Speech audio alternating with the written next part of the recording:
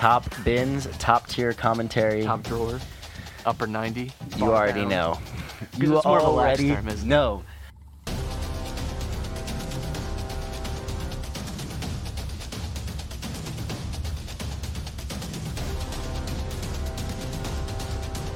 I think that's how it always goes like with previews. 45 minutes, and we were at like Chelsea. I was like, what are we doing?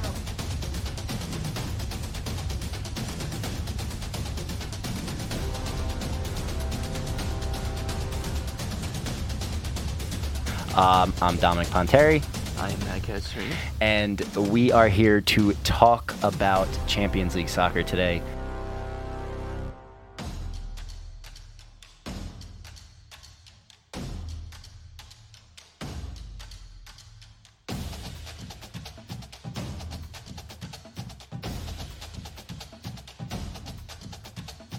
Hey, it's Top Bins time. What's up? We're back. Welcome back to Top Bins, the show bringing you all the action from England and Italy. I'm your host, Matt, joined by my co-host, Dom. Dom, how are you doing tonight? Good, man. First real day of spring break. I have the whole week off from work, so I'm really excited. You know, got a couple things done. Hit the gym early today. That was a nice feeling. Yeah, man, we're just feeling good. Ready for another episode. We're coming up on a year of weekly consistent episodes right now, so that's nice. A couple more months. Yes, sir. I hope everyone enjoyed their Easter. We know plenty of players did, especially if anything is to go by today's results. I think some players maybe enjoyed Pasquale a bit too much in Italy. Before we get started today, though, we got to remind you about our sponsor, because this episode of Top Bins is brought to you by Binho Board. Binho is the next big tabletop game for your man cave or she shed. You should think of this game like paper football meets foosball, and you've got Binho Board. It's incredibly fun, incredibly engaging. It's a game and lifestyle brand based in Phoenix, Arizona. Binho's goal is to provide the highest quality boards and a true brand experience. Every part of their boards have been tested time and time again for the best possible playability, so that every Flicker's experience is a positive one. So you know when you're buying from Binho, you're getting the good stuff only. Bring the world together with Binho and hear someone's story from the other side of the pitch. You can go to BinhoBoard.com and use our code BinhoUSP for 10% off your order, including the newly launched Team USA World Cup board and merch, because we do have the World Cup year, right? You know, we got the World Cup to look forward to. USA will be back in it, so why don't you go and get something really nice and decorative for when you're hosting your World Cup viewing parties. That's code BINHO, which is BINHOUSP, for 10% off your order at BinhoBoard.com. Dom, we're going to start in Italy, where I think there's the most drama, and I think week to week we're pretty much going to be covering the top three and their results and dissecting the games just a little bit. This week again, you know, two of the Milanese clubs with really strong results, getting back on path. Napoli falling off with a draw today, but we'll start on Friday, where we had Inter and Milan both playing, respectively. Inter 3, Spezia 1. Good away win from Inter, I think gets them back on the path. Spezia have been a little bit of a tricky opponent considering their place in the table. They've tripped a few teams up this season, Milan included. And it was, I think, a really good result from Inter. I think it was back to where we had seen their level a little bit, and I think if you're looking from their perspective, this is the type of game that they would like to be playing. These are the types of results and performances that we had been more accustomed to with them. Alexis Sanchez, really good performance from him, and Brozovic with one of the goals of the season, beautiful volley into Top Bins trademark, helps them secure this win. Yeah, man. Inter's getting back. They're getting that steam rolling, a lot of momentum going. And they have the fairly easy end to the season. If you take a look at their remaining, I think, like 5 games or so, they have a game in hand on Milan. So they're sitting in a nice position right now with the games remaining to possibly win the league. They just have to keep this consistency going. And based off of this result with a tricky little team in Spezia, that's a nice confidence booster moving on for these final games. Yeah, I think the result is obviously important, but I think really the performances had been what were really bad for Inter. Yeah. Where the worrying sign is not only were they drawing a lot or dropping some games you weren't accustomed to, they weren't scoring very much. Latorre gets a goal in this, a really nice one too. Really just kind of improvised finish. He flicks it towards goal and it finds its way in. Those are the types of moments that I think can give them the confidence down the stretch. And let's not forget too, they are the reigning champions. They have dealt, the core of this team has dealt with high leverage games and high pressure situations. And like you mentioned, they do have a pretty favorable end to the season. So Nico Barella, I thought was fantastic again in this game. He's been all season. He's been one of the best midfielders, if not the best midfielder in Serie A again this year, and he's really, really just improving every month. It seems like I'm watching him and just enjoying him play. So Inter, I think they have this game in hand still. That's the big thing. It's very much in their destiny at this point. I expect both Milan clubs though will drop more points in the games remaining. That's just been the way this season has gone. I think that neither of them have really strung together 5 straight weeks of undropped points or not slipping up at some stage. So we'll have more drama, I'm sure. But yeah, you're right to point out Inter certainly have the path. I think if you were looking at it objectively as the easier path, but yeah. We know it's not always that case, right? Both of these teams have dropped to quote-unquote easier opponents at times this year. Yeah, and that's obviously the most crucial part, right? Which team is more consistent? Like you said, there's a lot of times we've seen this season with the top teams, just not being on. But it's nice to see that. I use nice very sparingly here, but it's nice to see that they're guys that they can count on for goals are starting to score again. Lautaro has been that piece for Inter. If they want to succeed, he's got to be on the field. He's got to be scoring goals because it's very concerning when their 2 starting strikers don't score goals, have mediocre performances. They get subbed off. The 2 guys that get subbed on for them are the ones that score the goals. So it's very concerning for Inter that, guys like Dzeko and Correa can't get it done. I mean, Correa, you can kind of understand because he doesn't always see game time. But with a guy like Dzeko against a team like Spezia, you expect him to at least find the back of the net once. And, he's kind of had a lackluster last few weeks. So, as long as Inter can get the guys that are scoring goals and Lautaro can keep up his consistency, Inter doesn't have anything to worry about, and that puts pressure on Milan to get their performances with a arguably much tougher end to the season. Yeah, it's interesting because Dzeko in the first half of the season, I thought was one of the signings of the year. Yeah. When you consider how well he's playing, the price that they got him, he definitely has cooled off a little bit. I think some of that is age too. I don't know that they came into the season either perhaps expecting to have to rely on him so much. I think they were hoping Correa would hit the ground a little faster. I'm sure they were hoping Sanchez maybe could have played a slightly bigger role in kind of rotation. But yeah, I also don't think it's a coincidence that when Lautaro wasn't playing very well and Dzeko wasn't scoring quite as often, that was when Inter had their worst period of the season. I don't think it's a coincidence that those 2 periods overlapped, and now that he seems to have come out of that dry spell, they look so much better. Let's kick over to Milan here, who won 2-0 over Genoa.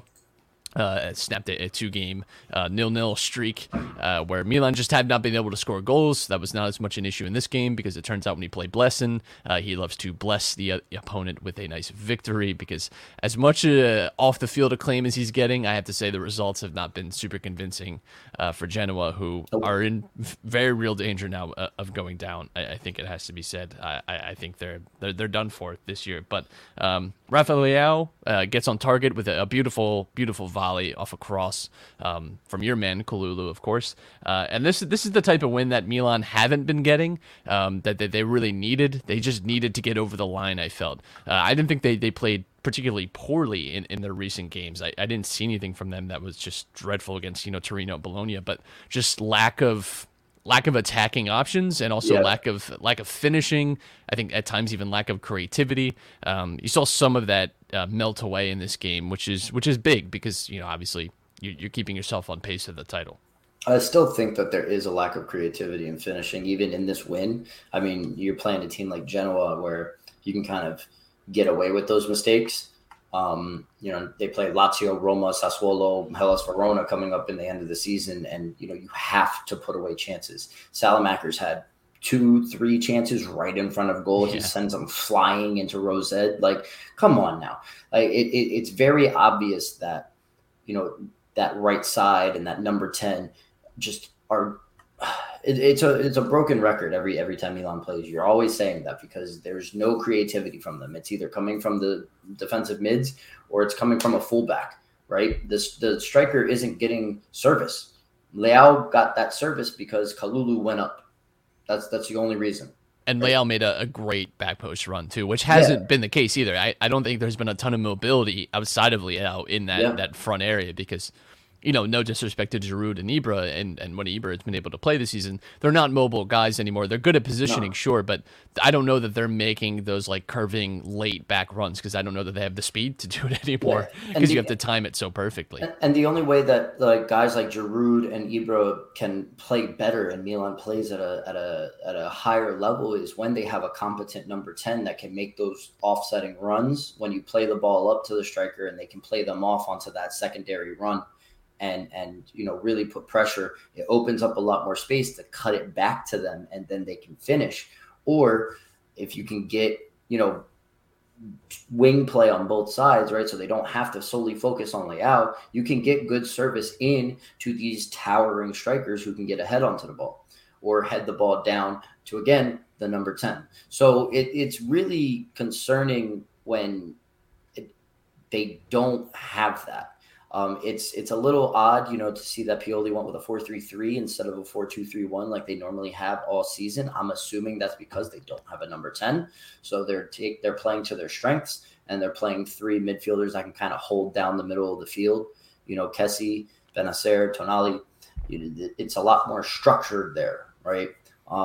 It gives more freedom to the fullbacks to get forward as well because those two outside mids can kind of stay back and cover that space if needed. But it's still concerning for Milan. I mean, even Macias's goal wasn't the most well taken. You could argue it's kind of luck, right? His initial shot was saved and he kind of had to fight for that second chance that he put into the back of the net. I mean, this could have easily been like a 4-0, 5-0 game if everybody else would just put away their chances.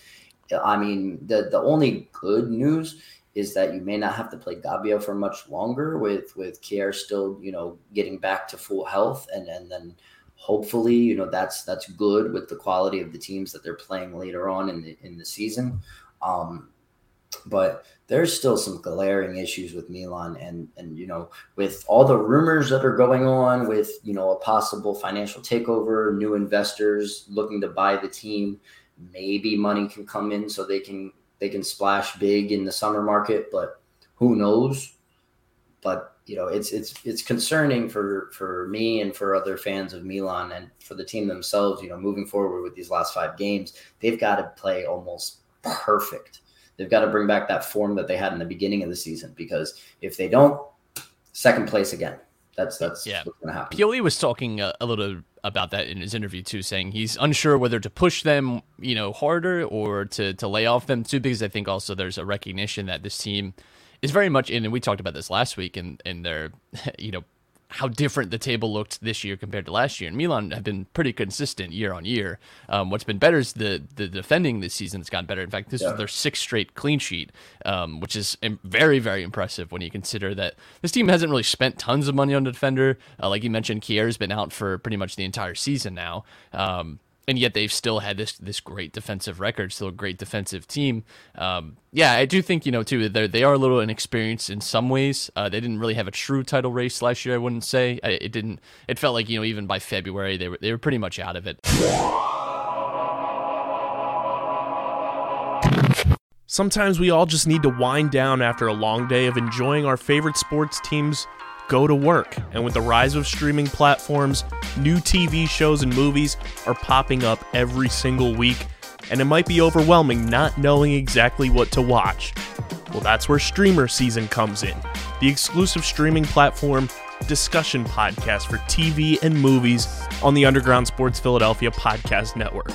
Join me, KB, and a plethora of our hosts right here at USP breaking down all the new TV and movies that you guys should be watching across all the various streaming platforms that are available to the masses.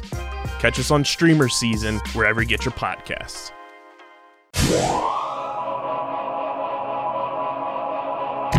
But this year, if the title's still there for them, they would likely have to win. They have to win at least 4 of the 5, I would say. I don't think Inter's going to run the slate the rest of the way. I don't think they've been that type of team recently. Now, of course, this could be a turn in form for them. But to me, they have not been that type of team this season, really since the turn of the new year, to just rip off 5 straight wins. I wouldn't be surprised if they drop points there too. So it is still, I think, very much in Milan's control whether or not they win the title. In fact, if they win, especially if they win all 5, I think they have the title in their hands, because I do think Inter's due another poor performance here. It just matters that Milan gets a win on that same week. All right, that same match day that Inter drops points, Milan has to get points. Whether Inter drops all 3 or drops 2, they have to take that 2-point lead and turn it into at least a 4-point lead because, a 4-point lead because with that extra game in hand, they want to have that comfort of, knowing that if Inter does play that, when they do play that extra game, even if they get that result, the first place is secured. So, I mean, it's good to see that they have been consistent, right? If they finish second again, second place 2 years in a row is good, which means that they're almost there. They're almost there. And you make a good point saying that defensively, they've been playing fine. Tomori is a huge acquisition. He's been playing so consistent all year round. It's just a fact of, they're playing so well, but they're getting tired. And with all the individual errors or lack of finishing up forward, it's almost bound to happen that the defense will get scored on in certain games. And it's just, that's the biggest issue. It's been their issue all season. And the fact that they were able to play so well in the beginning of the season and get this first place lead and kind of hold it for so long, given they did drop a couple times and get back into the lead and all that kind of stuff. But, with the team that they have, it is good. I mean, most fans, when you spoke to them in the beginning of the season, they said top four again, with the fact that we really didn't do anything with the attack other than sign Giroud was, the goal. Get back to the Champions League so that we can, continue getting more money and more funds so that you can make those signings.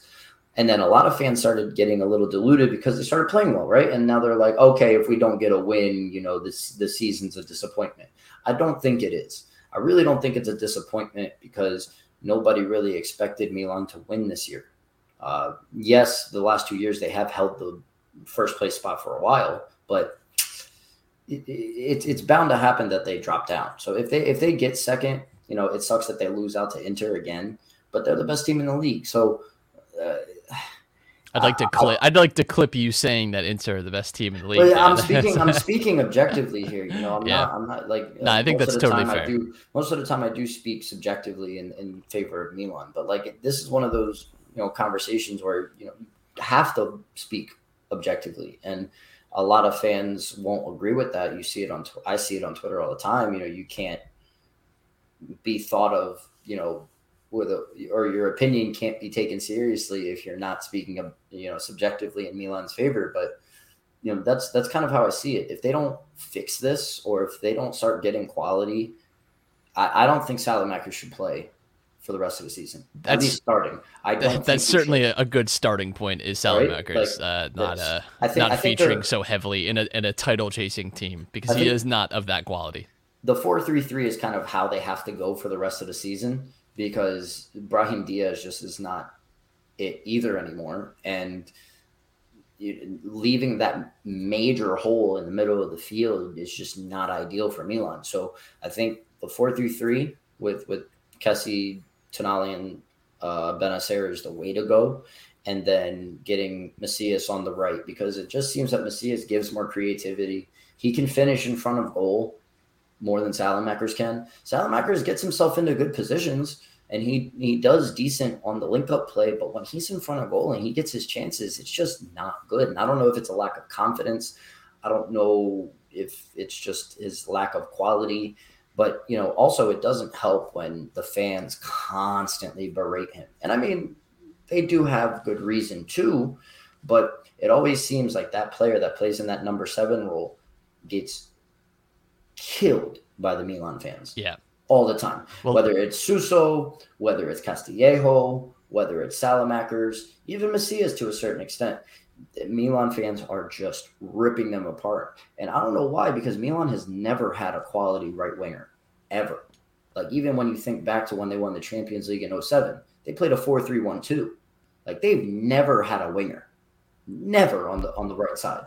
They've either played a striker or somebody else, because like they've had Rubinho play both sides, or like Ronaldinho or wherever, but they always end up going back centrally. They've never had a right winger. And when the new coaches and stuff have switched the system up and they've played wide now, it's just not the same. And they've never put the money into it. They have to splash it. And that market is so small compared to going for midfielders or strikers or something like that. So, you know, it's tough to get a quality signing. And if you do go for younger talent, who knows how they're going to come around? That's what happened right now, right? Salamakers and Macias. Even Macias isn't young, he's 30. But, you know, when you get those, you know, prospects, do they end up, you know, unfolding into the positive? But it's going to be a tough end to the season for them regardless. And hopefully they can keep up some consistency, because I wouldn't be surprised if they drop down the second. Yeah, well, considering, you know, speaking of tough ends to the season, Napoli drew today 1-1 with Roma. Frustrating, and this is why, for me, they've been out of the title race. For me, in like my mind, certainly they're still even in it now, considering the points, but just their inability to win these like big, kind of more like emotional, crucial games. One they really needed today to keep pace and keep the pressure on. And, you know, we saw this against Atalanta. You know, they're just not able to put this together, and it's very frustrating. And a deserved draw. Really, they probably should have lost this game given their performance. I thought Roma were the better team in this one. And Roma, you know, have had a really strong season, honestly, under Mourinho, and they're in the Europa Conference League semifinals now, which is a big deal for them. They could be the first Italian team to win a European trophy in a very long time now. It's interesting, right? Because Napoli now have really struggled. They're 4 points off the top. I personally don't really count them in anymore in terms of really being in the title race. I think, again, you know, should they win out, which they don't have, they have I would call it a middle of the road schedule. So they certainly can, but they're going to need some help, right, from Inter and Milan to actually win the title now. And I think that's frustrating. I think Spalletti deserves some blame for especially this game too. He has this habit of like turtle shelling late into games, and I think that's gotten them into some trouble. And that's an issue for me for Napoli. But that's a team that I think is going to have to reassess this summer too, because obviously the big storyline is Insigne, but who knows what's going to happen with Mertens' future. You're probably going to have to help Osimhen in some way, get him some extra support and figure some things out. Who knows what departures they might have too. So sure. Napoli, it's a big transition summer for them too, whether or not they're going to continue to push forward and be regular title contenders, or maybe take a step back. Elsewhere in Italy, Cagliari, really important win for them for their survival in Serie A over the weekend. Just wanted to highlight this because the relegation fight in Italy hasn't been quite as insane as it is in England at times, but they did get a 1-0 win over Sassuolo, which is really, really big for them for staying in the league next season. Right now, they're on 28 points. Venezia is sitting in 18th, the final relegation spot at 22 points. They do have a game in hand, but doesn't seem likely. Salernitana had a shock win over Sampdoria over the weekend as well. Unfortunately, just comes too late in the season, I think, for Salernitana to really stay in. They have a few games in hand, but I just don't see the great escape for them. But Cagliari, the big winners in terms of the actual points and what it does for them in their season for keeping them out of the relegation spot. Let's move to England, shall we, where Newcastle, this was a really fantastic game. There wasn't a ton of Premier League games on of high quality, I wouldn't say, this weekend, because you did have the big three were all playing in the FA Cup semifinals, so some of those bigger ties were postponed. But Newcastle, late winner by Bruno Guimaraes, 2 goals in the game, late diving header to win it. Leicester just in, obviously the Europa Conference League semifinals as well, which is going to be fascinating. But Really frustrating season for them, I would say, and Newcastle looking to just build on some momentum for the summer because we know that they're going to be spending the big dollars now that they are Saudi owned. That's just going to be the way it is, isn't it? Yeah, and the FA Cup, like I had mentioned, we have Chelsea and Liverpool in the final. It's going to be a replay of the League Cup final, which we just had. These two teams have been pretty inseparable this year. It's hard to like through all of the games. It's been incredibly even, decided by the smallest of margins, had to go to a penalty shootout to decide the League Cup. I wouldn't be shocked if you see something similar in the FA Cup in a few weeks' time. So looking forward to that. And yeah, Chelsea, I thought, pretty well cruised past Crystal Palace, especially in the second half. I thought they took it up a gear that Palace couldn't match. And Liverpool win the rematch against Manchester City. City, a slightly rotated side. Zach Steffen, I don't think helps matters much by letting Sadio Mane just tackle him into the goal. And he didn't do very well for the third one either. But yeah, Liverpool, I think if you're speaking in terms of momentum, certainly could be a little bit of a hit for City because now obviously no chance of a treble. Of course, they could win still the Premier League and Champions League, which would be fantastic for them. But I do wonder too, like just losing like that to one of your rivals in a very challenging week in which you played them, and then Atletico Madrid, which is a challenging game in and of itself. What that does maybe to that team mentally, but they're incredibly resilient. I doubt it changes very much. But looking forward to that FA Cup final. It's going to be a classic one. Spurs 0, Brighton 1. Brighton, just the North London chaos team, right? Because they beat Arsenal, now they beat Spurs. Just introducing a little of anarchy into the mix here for the top 4 race. They played well in this. I think I've been really impressed at times with Brighton this season. And Leandro Trossard as well, scoring in both of these games against Arsenal and now against Spurs. He must have some kind of real vendetta against both of those clubs. But yeah, I think Graham Potter is someone that I think is going to be discussed a lot about his future and where he ends up. This is just another like quality win under his resume, and I think we've all been banging the table that if Brighton could have just gotten a more reliable striker, where they would be, and almost every club like in the mid-table and some near the bottom will always say that if they just had a better goal scorer. But like I don't think it's ever been more true with a team like Brighton, where if they just had someone who could get like 12 league goals a season, like they would be amazing. Like I imagine like Danny Ings at Brighton, and I just think that would have been spectacular. I really think that they're missing that final piece. I mean, you can see that Spurs is kind of one-dimensional right now. What I mean by that is they attack down one side and one side only. But if you look at their 3-4-3, all of their players that can kind of, aside from Son, that can kind of get goals are all on the right side, or players that can create, right? Emerson, I think, is more of a get forward guy than Reguilon, which will kind of sit in there and get forward and participate in link-up play, but also gets back on defense. You got Bendikar and Kulusevski on that right side who will, be more active and then look to cut back to Son, who will be the final, goal scorer like Kane. So it makes sense that, someone like Trossard in Brighton's kind of lineup, they can get forward on that counterattack because all of that right side is moving forward in that system. They're kind of one-dimensional in that aspect. If Harry Kane isn't the guy in the center moving the ball around, they're moving it down the right side. So when a team like Brighton, who's very strong on the left, they're going to be able to get down that field and put pressure on the counterattack. So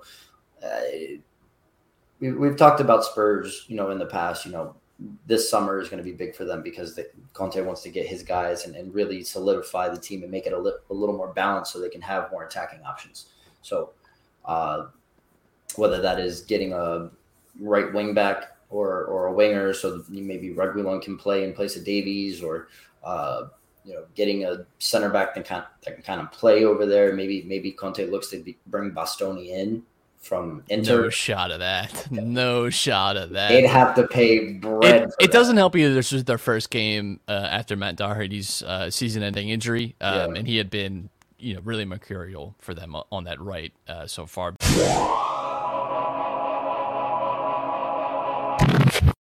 We all know the traditional Big Four sports, and we have our favorite teams and enjoy them each and every week during their seasons.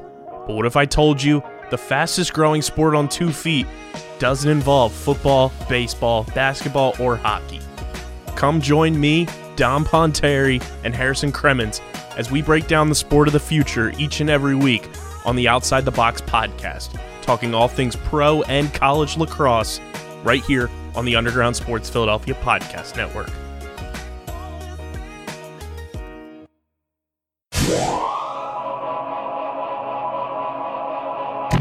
Yeah, they did 5 shots in this game. Spurs did 0 on target.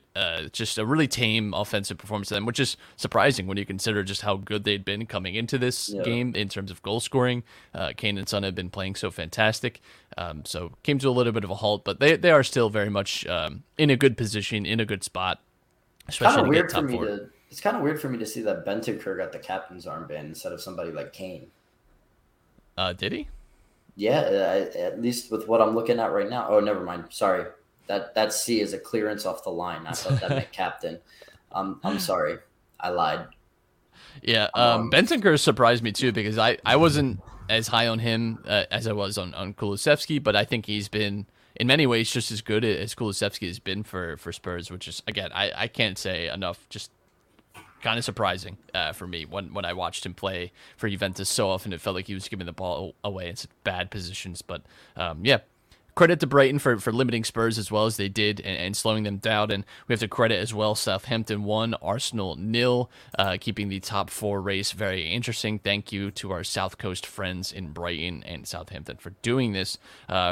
The story of this game, too, is Fraser Forster with just some fantastic saves. I can remember the Bukayo Saka one that probably should have found the back of the net, but still great reaction. Just beautiful stuff from him. Yeah, Arteta was like very complimentary of him in the post-game press conference, too, saying that, on another day that they're probably scoring more, and they just had a great key performance. And you get games like this, right, where just the other team's keeper just stands on his head a little bit, and it's it's going to take a really, really great effort to get it past. That being said, I think Arsenal, this has been a little bit of an issue for them, is their inability to finish goals and looking a little disjointed up top.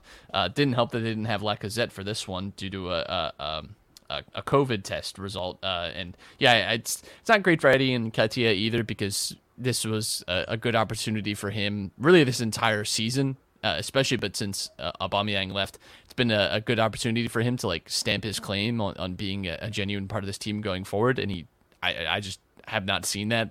Haven't seen it from him for a while, but this would have been the game, I think, for him to have that type of performance, and he just didn't. And yeah, Arsenal now 3 straight losses.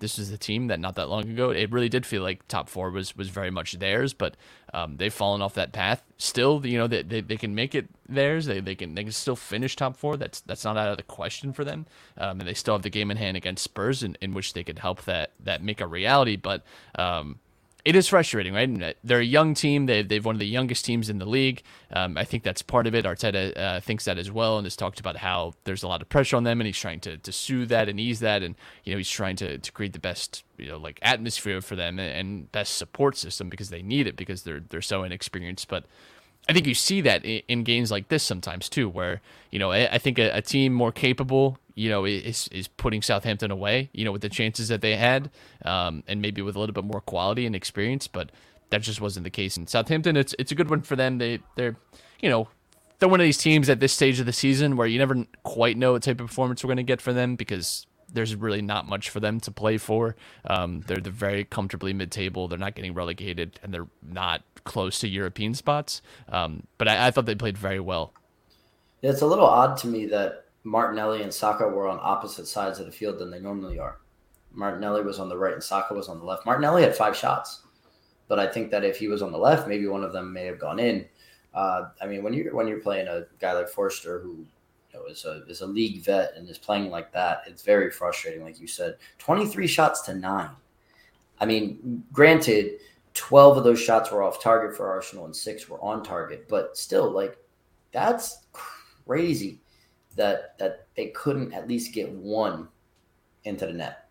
The quality is there in creating the chances, especially against a team like Southampton. But like you said, not having Lacazette probably really, really hurt Arsenal because when that seems to happen, it seems like they always depend on their left and right, wingers to try to create all the chances. Lacazette too is really good for facilitating their play, and I think he missed that. But yeah, I mean, just speaking to overall, the pressure that they applied here. Southampton had 213 total passes. Arsenal had 367 just in Southampton's half alone. They had 655 total, so 3 times the passes completed. They very much did control large portions of this game, just did not have anything to show for it. So that's a frustrating result. I think that's one over time that you start to see less of from teams like this as they grow, as they get better players, as they get experience and develop themselves. You'll see that change a little bit, but a frustrating one nonetheless. And yeah, I mean, it makes top 4 interesting because United have crept back into the conversation just a little bit with their win over Norwich, and Tottenham sitting at 57 points, Manchester United with 54, Arsenal level on them with 54 with a game in hand. West Ham seem off the mark now, especially with their draw over the weekend. They're very much Europa League focused. It certainly seems like they have 52 points, but yeah, it's really between Spurs, United, and Arsenal as it's been for some time now. It felt like United had fallen off that path a little bit.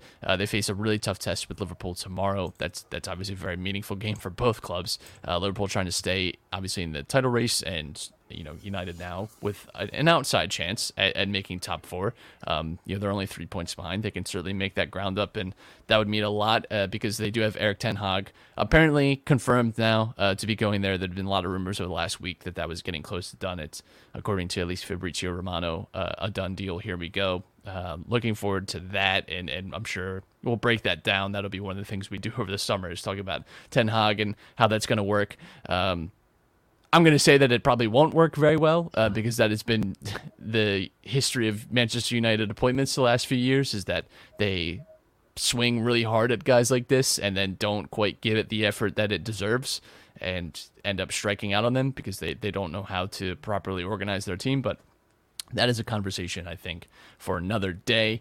We're going to preview this week because we have some big Coppa Italia games to look forward to. We're going to just do a very short roundup, too, of what happened in Europe and look ahead towards there. But Coppa Italia, we got Milan versus Inter tomorrow, which is Tuesday, or today, if you're listening to that. That's 0-0 in aggregate. Everything to play for still. Really looking forward to this one. Again, this is a spot for a cup final, and it's against your most hated rival. So, yeah, plenty to play for both these clubs. It's it's a chance for both of them to have a chance at silverware and to already have the Supercoppa under their belt. I'm sure they would love to perhaps do a domestic treble this season, and of course Milan will of course want to the very least put an end to that. But yeah, it's a chance for Milan to win some trophy as well. They're still obviously in it with the league, but this is a very tangible result that they could hold for themselves as to what they've achieved as a very young team. And Juventus Fiorentina on Wednesday. Juventus have a 1-0 lead there due to a very, very late goal, despite Fiorentina's great performance in that first leg. And that's an away goal as well, so that's tough. It's hard to see Fiorentina overcoming that, but Juventus have been anything but consistent and amazing really through the course of this whole season. But even when they've been better, in the last 3-4 months, I still think they're a team that can then lose on their day. And Fiorentina have been playing very well recently. They've gotten, I would say, better results than what would just be beating, Juventus. But it is Juventus on the road. That's a challenge. But I think Fiorentina can make something of that. Yeah, with respect to Milan Inter, this could be a confidence booster or confidence killer moving on into the end of the season. If Milan can get that win over Inter may, fall into some inconsistencies, switching the lineup around and all that. And with Milan getting a win, that could give them confidence, playing these bigger teams that they have coming up in the end of the season. So, there's a lot riding on that game more than just, a spot in a cup final. Juventus and Fiorentina, like you said, Juventus has been very inconsistent, and Fiorentina on a good day can put a few behind the net, or put a few in the net rather. But I can see Juventus moving on to that cup final. I don't know who's going to win the other tie between the Milan clubs, but it's going to be really interesting. It's going to be real interesting moving forward towards the end of the season. I'm almost I kind of want to have an opinion where Milan loses. This way they can just focus on the league, because having that cup final coming in at the end, is the cup final after the end of the season, or is it another midweek game before the end of the season. Usually it's the last game. I want to say. I will get a firm answer on that. I disagree. I think you want to win everything. I don't think. Well, it all depends when that game is, because I don't want them getting like tired like midweek and have the squad rotate against the squad. But it's like a trophy. Sassuolo. I know it's a trophy. I know. Maybe that's a loser mentality for me, but no, obviously I want them to win and win everything that they can, because that gives them momentum moving forward with the rest of the games that they have.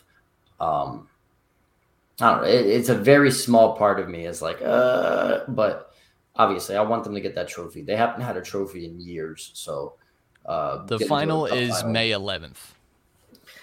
So that's after that's in the season. I think that's in the season. It doesn't matter. I mean, really, if Milan wins and gets to the final, I think they win the final anyway against either of those two teams. So, yeah, let's get a win. Fuck it, let's get a win. All right, I'm glad you settled on that finally. Yeah, you always want your teams to get into the finals. Come on, they're one of the most storied clubs in Europe. It'd be good to see them winning trophies again, competing for leagues again, being back in Champions League. I think it means a lot for Milan, and Inter have been very good, and especially in recent history have had the better limelight. Good for them to take some of that back, I would say. Champions League we have to look forward to. We were half confirmed when we recorded last week on who would be in the semifinals. Now we have it all. The picture's very clear to us. Real Madrid versus Manchester City on one side of the bracket, and Liverpool versus Villarreal on the other side of the bracket. Manchester City versus Madrid is going to be fantastic. I think these are the types of ties that you really love Champions League for. Madrid, who didn't play particularly amazing against Chelsea, not particularly amazing against PSG, found themselves here based off of some experience and just some voodoo magic, of course. And Manchester City survived Atletico Madrid's onslaught and personal attacks and affronts on their character. Not without some damage, though. João Cancelo is going to be suspended for the first game. Kyle Walker has a slight injury, which could be a concern for them. We'll see whether or not he's available. And Kevin De Bruyne had some stitches coming out of that game. He wasn't able to play in the FA Cup game, but I'd imagine you're looking at 2 weeks to play that, or about a week and a half now at this stage.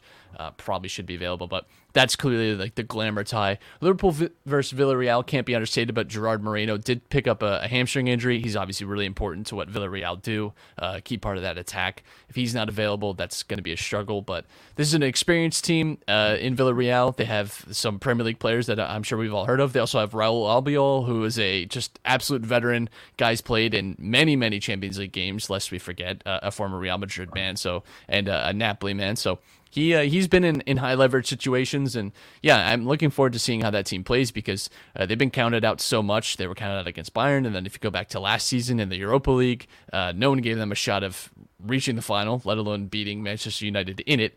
And they also took Chelsea very close in the UEFA Cup, in the Super Cup there. So I really like what Villarreal do. I think Liverpool have to be considered the favorites, though. It seems like a path towards the final is certainly there for them. I find it very hard to pick between Madrid and City. Part of me thinks City is certainly the better team, and I think they've played better, and I think they've really gotten here based off of results and performance, whereas Madrid just have, as we've talked about so often, they have that just kind of air of excellence about them and have this ability to get through ties even maybe when they don't deserve to. And it feels like it's just very much that. Karim Benzema has just had a fantastic season. He's scoring late winners in the league. He's scoring late winners in the Champions League. He's scoring hat-tricks. It just feels like he's especially someone that could give City's backline a lot of trouble. The Get in the Hole podcast, hosted by Stephen McAvoy and John Mavalia. Be sure to follow us on Twitter at Get in the Hole Pod, and be on the lookout for a ton of great content keeping you up to date on the world of golf. Releasing weekly, a part of the Underground Sports Philadelphia family of podcasts, wherever you listen to your favorite shows. Yeah, I mean, Benzema has just been absolutely electric the last few weeks, both in Europe and with the league, and he's been a vital part to Real Madrid's success. And if he continues playing the way that they're playing right now, I wouldn't be surprised if seeing Real Madrid lift the Champions League trophy at the end of this tournament. But I want to focus more on that City Atletico tie. It was very ironic to see Atletico fans and the club. I think it was the club president actually, right, complaining that City parked the bus and just sat back and just like, isn't that what Simeone's entire system is? Like, sit back, park the bus, and catch your team on a counter. Like, it was very ironic and funny to me that like that's what they were complaining about the whole time. In the interest of remaining neutral, as I'm always trying to do, I will simply say this. As someone who's had to watch our team play Atletico Madrid, both of us have had to do that this year, but in the past, I don't think anyone was upset necessarily that Atletico Madrid got done the way they did. Nope. That's it. But I think what's been lost in that game is after the red card, they actually had their best chances of the game. The last 10, 15 minutes, they almost sent it to extra time, which I really wanted to happen because I just think that would have been just spectacular for the drama, and certainly not because we played City 4 days later in the FA Cup semifinal. I didn't want them to have to play an extra 30 minutes of very intense football, of course. But I did think City, that was a big prove at point too, though. To get out of a tie like that, out of an atmosphere like that, is a huge, huge feather in their cap. I have a very hard time picking a winner out of this. I can't help but feel that the winner of this is probably the favorite in the final, even if Liverpool do make it, just because of if it's Real Madrid, I don't find many people would be betting against them. They're obviously European royalty. They've done bet this a for lot. them. Huh? You have money on them. I do have a bet on Real Madrid from some weeks ago. Got him at plus 1,400. Thank you very much. Because as soon as I got a matchup against PSG, I was like, I knew that these people were going to think that PSG had a chance, which they didn't because they love to collapse.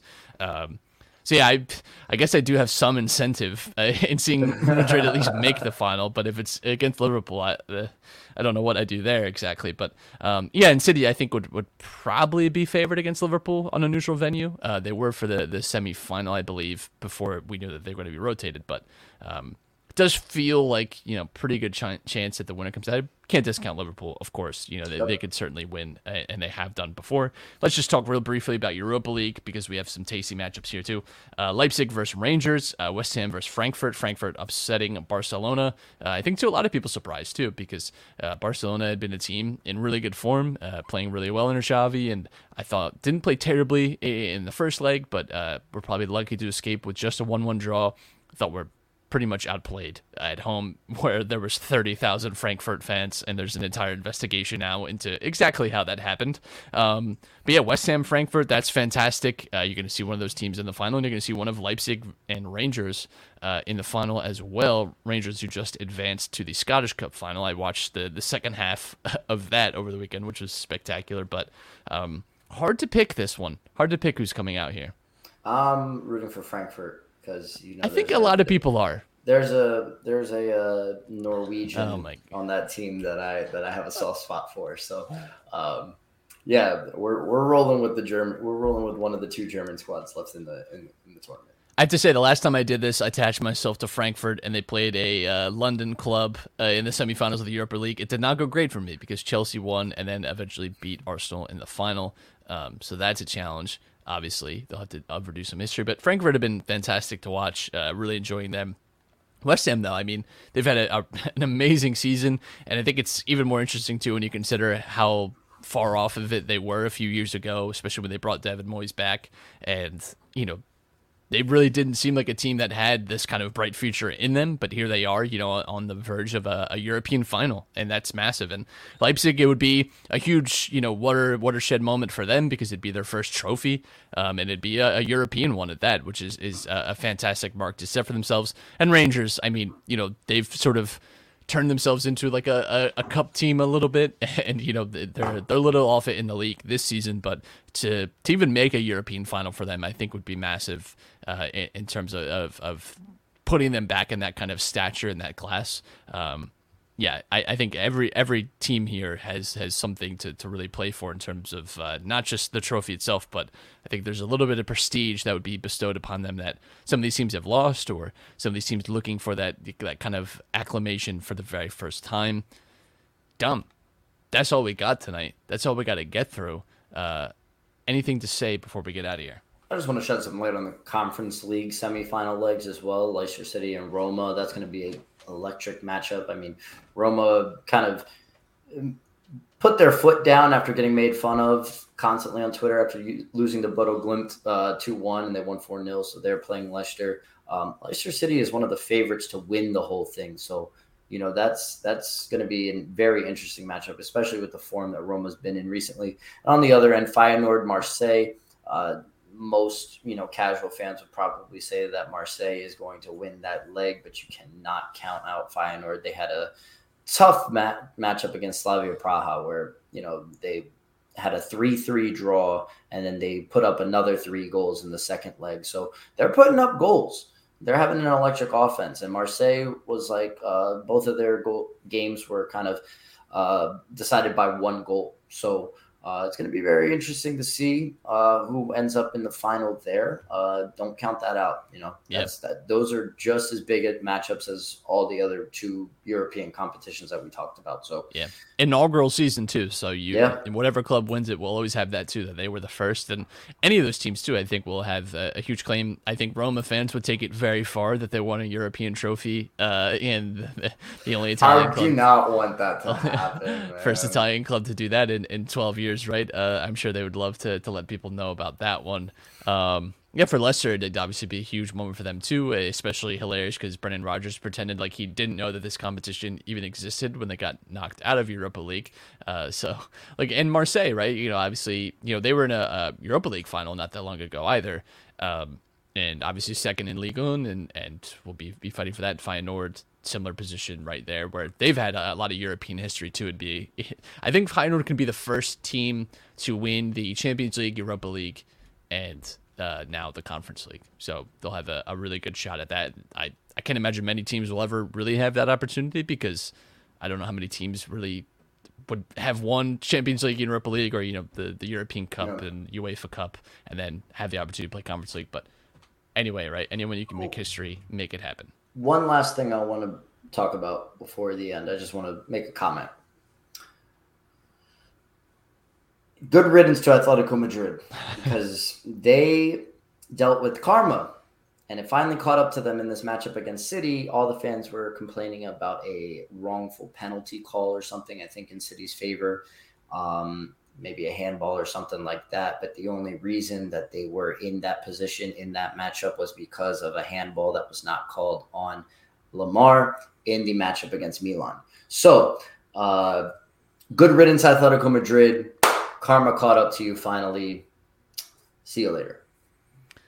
Can't help but agree there, actually, now that you mention it. Good riddance, Atletico Madrid. That's all we got for you. We'll see you next week. We got some big Serie A games over the weekend, too, and Premier League games to look forward to recapping. We'll see where the title race stands in both leagues now. Until then, though, hope you enjoyed. Hope you enjoy yourself. Have a safe week, and we'll talk to you next time.